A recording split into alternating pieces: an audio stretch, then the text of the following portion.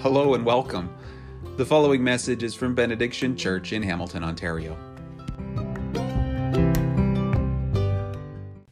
Heather and I have this game that we play when we're driving around downtown, especially in the summer months, where if we see a guy who's topless and he's kind of well built, I take the role of the purity police. Or if he's wearing the summer shawl.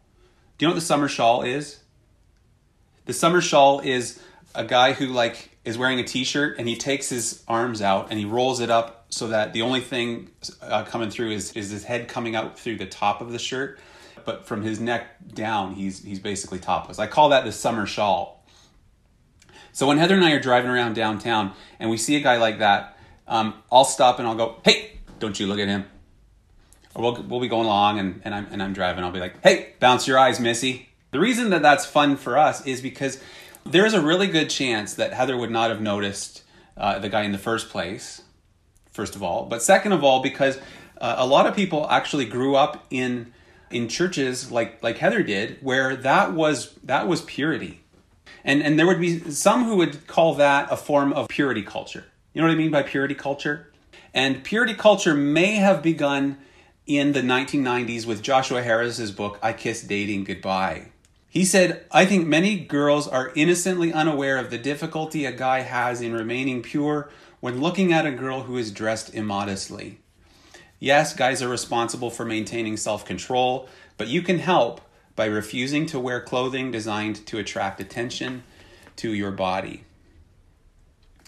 So purity culture used these different metaphors in order to express why true love should wait. Because if you don't, a person who doesn't wait for marriage is like chewed bubble gum, or is like a half-eaten cookie, a half-eaten lollipop, or is like a rose that has been passed from one person to another, and every time a person sniffed the rose, another petal fell off. How many of you heard something like that, a message like that? Okay, yeah, lots of hands going up. So what people who grew up or sort of survived purity culture learned was a few things. And you could boil it down to this. You could say virginity is basically the same thing as holiness. Purity culture taught us that sexual failure will ruin a marriage, that nobody will want you if you're not a virgin, that you give a piece of yourself away to each person that you're sexually involved with. It taught us that a boy's purity is a girl's responsibility, and his impurity is probably a girl's fault. And purity culture taught us that a girl's sexuality is something that she should keep hidden. It's okay for boys, it's not okay for girls. Now, there's probably other messages that were embedded in purity culture, but Christians are beginning to speak about the problems that are sort of inherent in purity culture. One of those people is Jen Pollock Michael, and she says that however well-intentioned purity culture might have been, it was also guilty of gross errors. It made Christian purity a function of sexual history and behavior and not spiritual rebirth. I just think that's so helpful.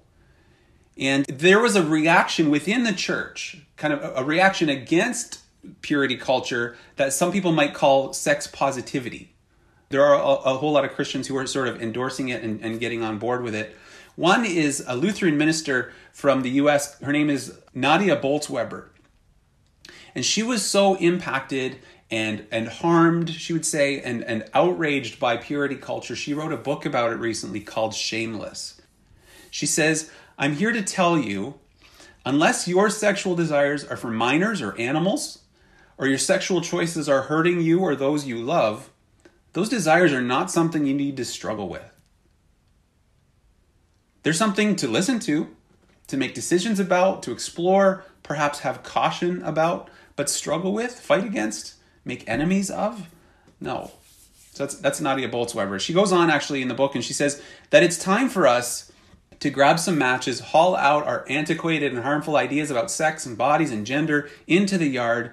"I am not suggesting we make a few simple amendments," she says. "New wine in old wineskins ain't going to cut it. I'm saying let's burn it the F down and start over." And what's important to recognize at this point is that there are some who are coming from a purity culture background who treat sexual sin like it's the only kind of sin. And there are some who would say that Scripture's boundaries on sex and sexuality are actually dangerous. And as we sort of re-engage with our table manners study, as we try to learn how are we going to be the church together individually and as a church, what does it mean for us to obey these things that God is saying to us? It's like, how do we cut through that noise? Because they're so powerful, aren't they? The messages are so powerful and so popular sometimes so deeply embedded in our culture. And it's like, what else is there? And so I want to offer us a way forward, what I think is a gospel response. So here's where I'm going. I'm going to share what I see are the Corinthians' attitudes towards sexuality, Paul's answer, then his arguments for why we should flee sexual sin and honor God with our bodies, and then one observation as we close. Okay, so the Corinthians' attitudes, Paul's answer, his arguments, and one observation. So there's really two things that the Corinthians were saying. The first is that sex is a right. Sex is a right. In verse 12, I have the right to do anything. Or some versions say all things are permissible, but not everything's beneficial. I have the right to do anything, but I won't be mastered by anything. And the thought here is like, hey, I'm free. I'm free in Christ to do what I want, and my body is my business. It's my property. I'll do whatever I want with it as long as I'm not hurting anybody. And if you think that no Christian talks that way, again, Nadia Bolz-Weber says that the church is saying that the creator of the universe, God in the heavens above, he knows if you're, let's say, doing things you wouldn't do in front of your mom. And God is super disappointed. How ridiculous, she says.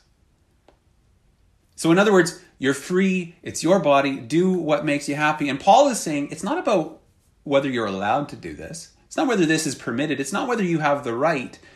If you think that like the ability to do whatever you want sexually, if that's the proof that you're free, that's actually not true. Sexual sin actually masters you. It masters you. It takes control of you. One of the things that means is that a single person who abstains from sex in order to honor Jesus, that person is not somebody to feel sorry for. In fact, that person is free. So, as it turns out, one of the attitudes we see among the Corinthians is this sex positivity. Okay, it's right there in Corinth. They're just as sex positive as a lot of people that we would encounter today. The other attitude, though, that we see in Corinth is that sex is a necessity. Sex is a sad necessity. Verse 13. You say food for the stomach and the stomach for food, and God will destroy them both. Well, the body, however, is not meant for sexual immorality, but for the Lord, and the Lord for the body. Like, guys, don't be gross. God is high and holy. We don't trouble him with appetites like food and sex, because these things are dirty. They're earthy. They're beneath him. And you may have heard that attitude. It sounds very spiritual. It sounds very mature. It's actually not. And I'll tell you why. It's not the sex positivity folks who are seeing the prostitutes in Corinth. Let me say that again. It's not the sex positivity folks who are seeing the prostitutes in Corinth. It's the purity culture guys, because they see sex as basically dirty. And that might surprise you, but listen, Augustine, years after this, he was right about so many things. He was such a huge influence on Western culture. But he taught that it's impossible to have sex without lust. Okay? Sex is impossible without lust, and so we should only have sex within a marriage for procreation and definitely not for pleasure. At the same time, we have these bodies, we have these appetites, and men can't be helped. Like, men can't help themselves. And so when you read Augustine, he actually reasoned that even though sex with a prostitute is a sin, like he admitted that that's wrong, even though sex with a prostitute is a sin, it's actually less sinful than for a Christian husband and wife to have what you might call creative sex. Okay? Like for a Christian husband and wife to have, adventurous, creative sex, that's actually more sinful than for a guy just to go and see a prostitute. And that's what the Corinthians are saying. They're like, well, we need to keep our marriage bed pure. On the other hand, men have these needs. And so the point here is just making excuses for men is not a new thing. Like treating God's gift of sex as a dirty thing, that's not new. It's ancient. It's ancient. It's an ancient form of purity culture. And what's interesting is that we have both of these attitudes, sex positivity and purity culture, are right there in Corinth. And we want to see, how did Paul answer that? His answer was this, verses 18 and 20. Flee from sexual immorality. Honor God with your bodies. Okay, two things. Flee sexual immorality. Honor God with your bodies. So, what are we fleeing from? We're fleeing from sexual immorality. Okay, just to be clear, what we're fleeing from here is sexual sin, sexual immorality. He's not saying flee the opposite sex. So you may have heard like the Mike Pence rule or the Billy Graham rule. This is a person who has resolved that they're not going to be alone in a room with a person who isn't his wife.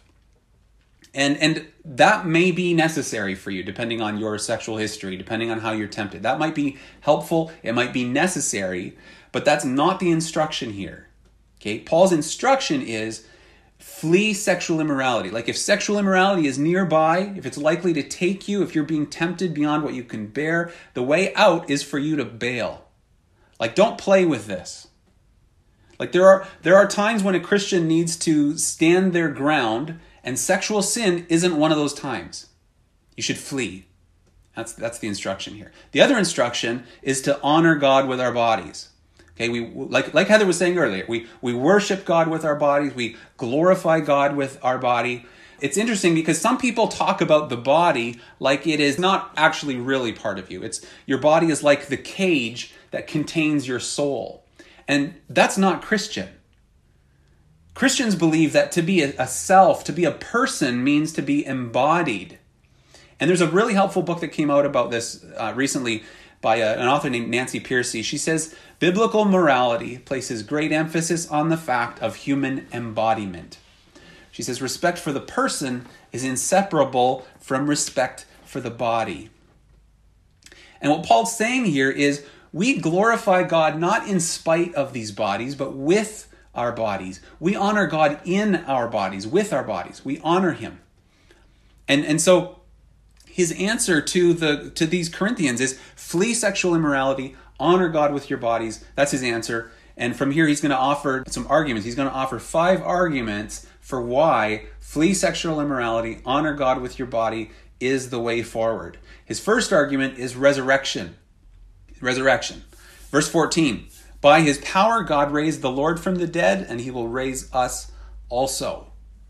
So this is not hard to see. Sexual sin is a no because these bodies matter. We remember at Easter that Jesus' body, in some form, somehow that body was raised, and so will yours. If you're a Christian, your destiny is not to escape this body and live as a spirit in the clouds. And so Paul's saying, before you go and indulge in sexual sin, remember, you're going to have this body, some form of this body forever. And that's a really good argument for why we should flee sexual immorality. There's another argument that he makes, though. It's that we have union with Jesus. It's the fact of our union with Christ. Verse 15, do you not know that your bodies are members of Christ himself? Shall I take the members of Christ and unite them with a prostitute? Never. Absolutely not, some versions say. Do you not know he who unites himself with a prostitute is one with her in body? For it is said the two will become one flesh. But whoever is united with the Lord is one with him in spirit. Twice here, Paul asks, don't you know? Don't you get it? We've covered this.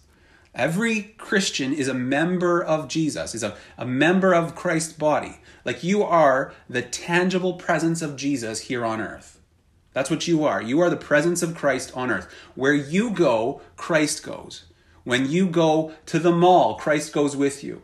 When you go to a church to worship, Christ goes with you. When you visit a prostitute, Christ goes with you. And he's like, don't you know that? Don't you know that sex bonds you with the person that you share it with? That's why, Paul says, that's why in marriage we say the two will become one flesh.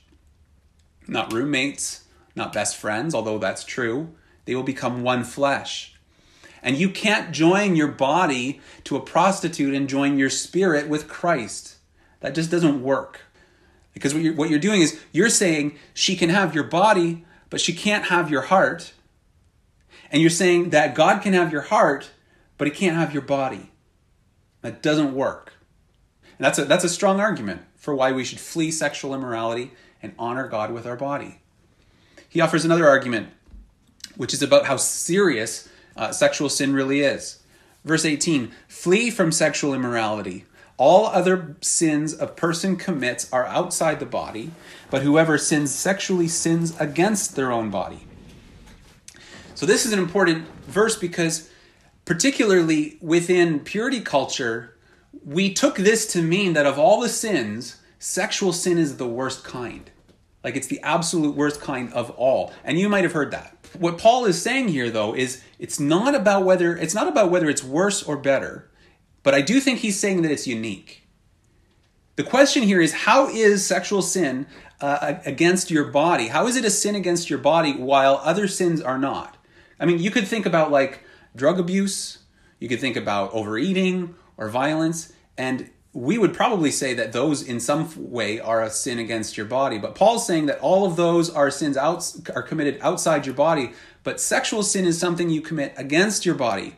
So what is it that's unique about sexual sin? And so what I want to say is that there are some things that are not unique about sexual sin, and that there is something that is. So what's not unique about sexual sin is that it's actually totally forgivable. Okay? If you have sinned sexually, if you have been sexually sinned against, it's forgivable. It's more than forgivable. If you've been sexually sinned against, the hurt and that pain and that trauma, that actually can heal. It can heal. It can be taken. Its power over you can be broken. The guilt and the shame that you feel as someone who has sinned sexually, that can be lifted, and you can be forgiven and redeemed, and you are a new creation in Christ. And so in that sense, sexual sin is not unique, and it would be a mistake for us to make it seem like it is, like it's worse. It's not unique. It's forgivable. On the other hand, it is unique in another way, though. And I think that this comes from what Paul was just saying about Christ and the body. I would explain it this way. All sin is idolatry, but not all sin is blasphemy. So let me say that again. All sin is idolatry, but not all sin is blasphemy.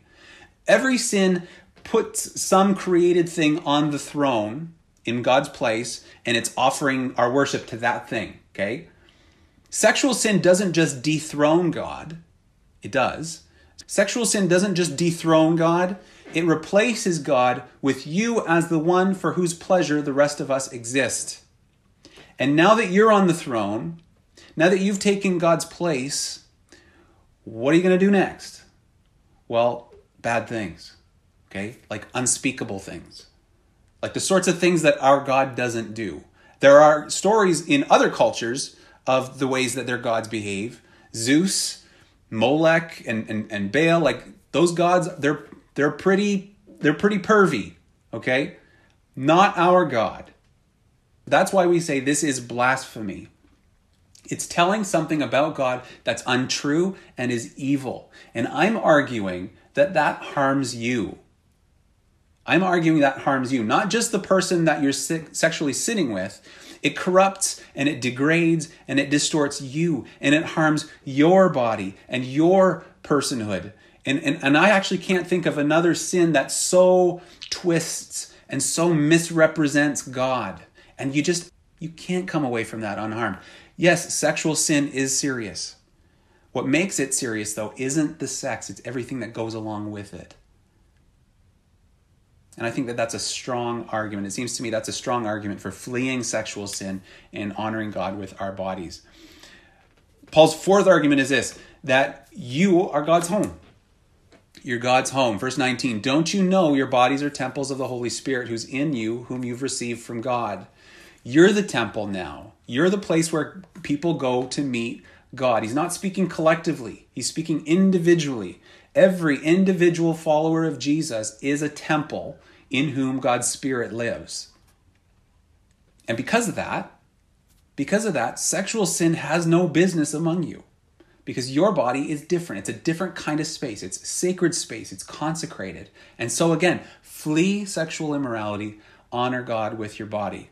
And Paul's last argument here is this. It's that you have a new Lord.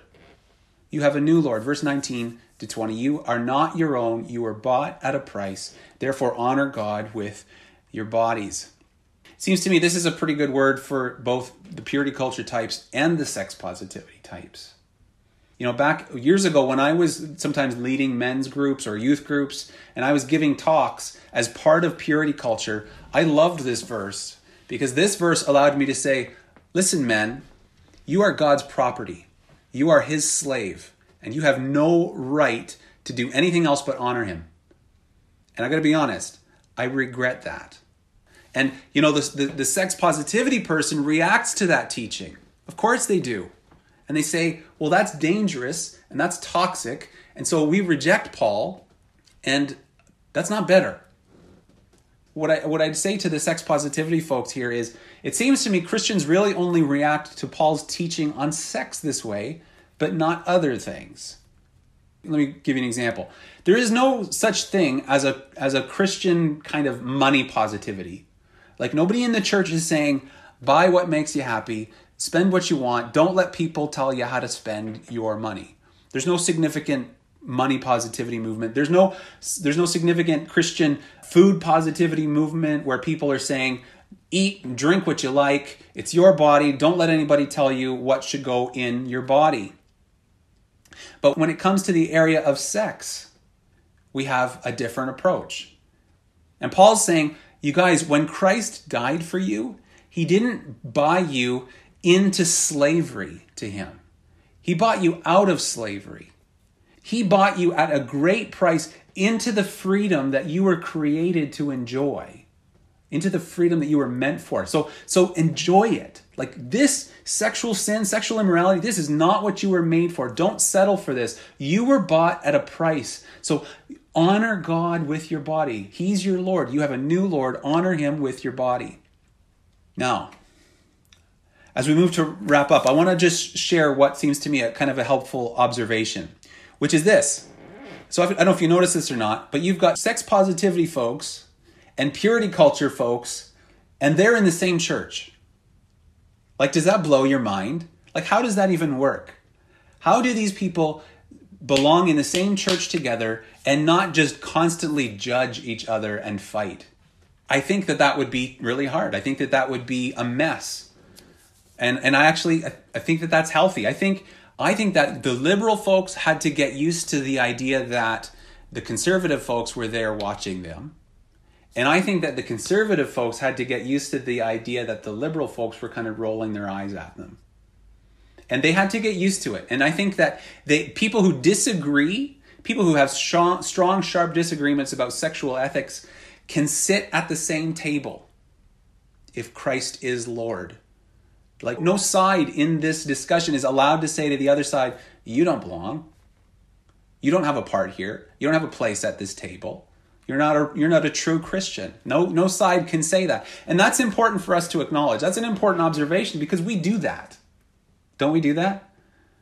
Like it's not hard for me to empathize with the sex positivity folks. If I were a survivor of purity culture, if I were a survivor of sexual assault, if I'd been harmed by another person, I think that I would feel pretty wounded. I'd feel pretty disempowered. I'd feel pretty unsafe and probably angry, probably invisible. And I think that it would be really hard for me to separate the truth, the beautiful truth, from all of these errors and reactions. And I think that what I would long for is to feel heard and seen and beautiful and powerful again and free and important. I think that I would long for that. And that's not crazy.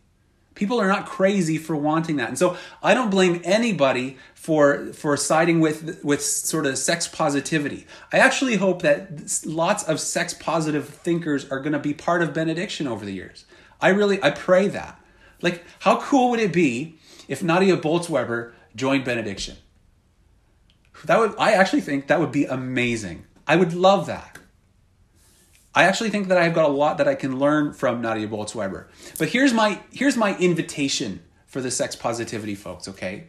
I would say the sex positivity gospel has misled you. The sex positivity gospel says God doesn't care what we do with our bodies after all.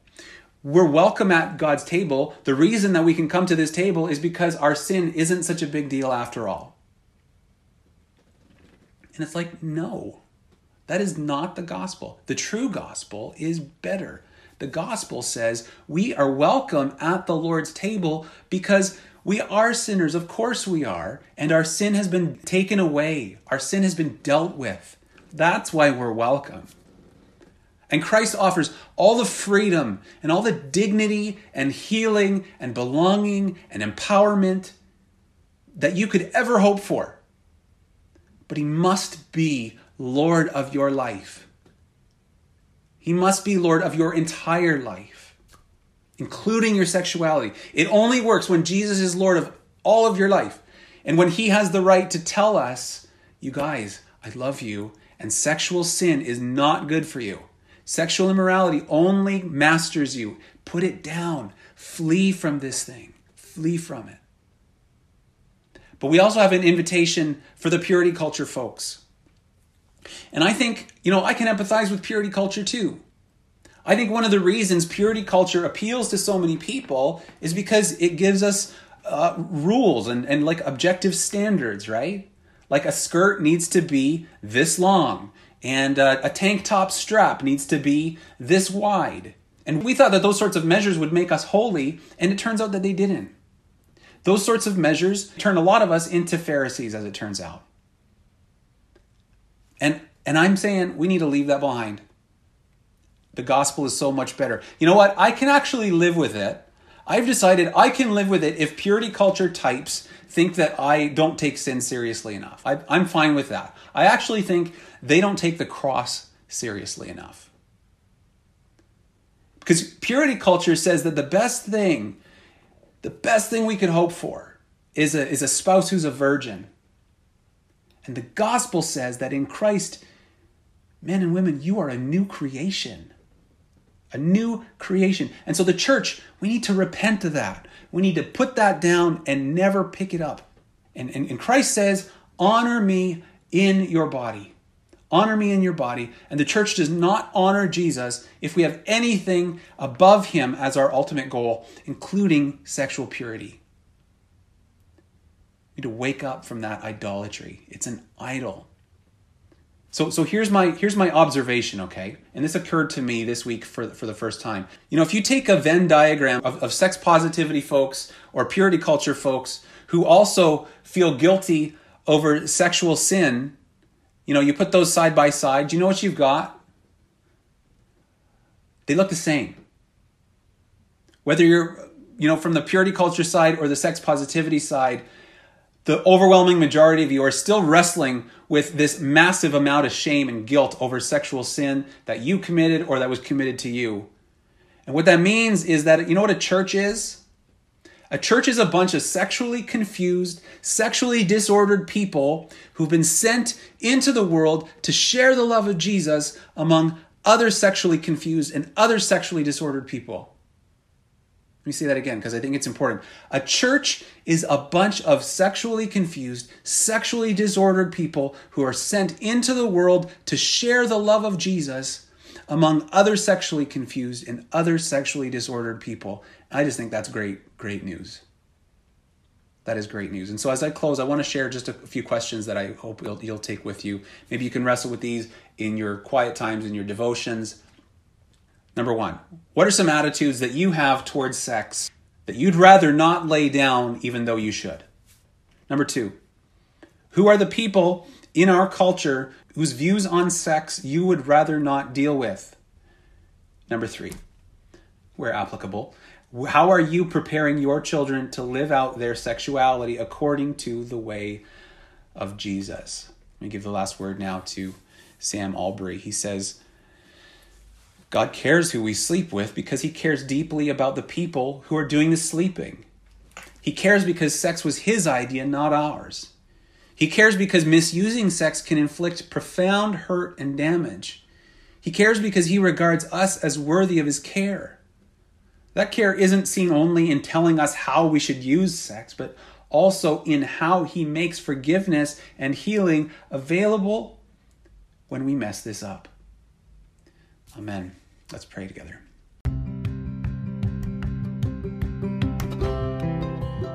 Thanks for listening to this message from Benediction Church in Hamilton, Ontario. Feel free to copy and share these resources, but please don't alter the content in any way. We invite you to visit us online again soon at www.benediction.church for more teaching and information about how you can join us in serving and praying that it would be in Hamilton as it is in heaven.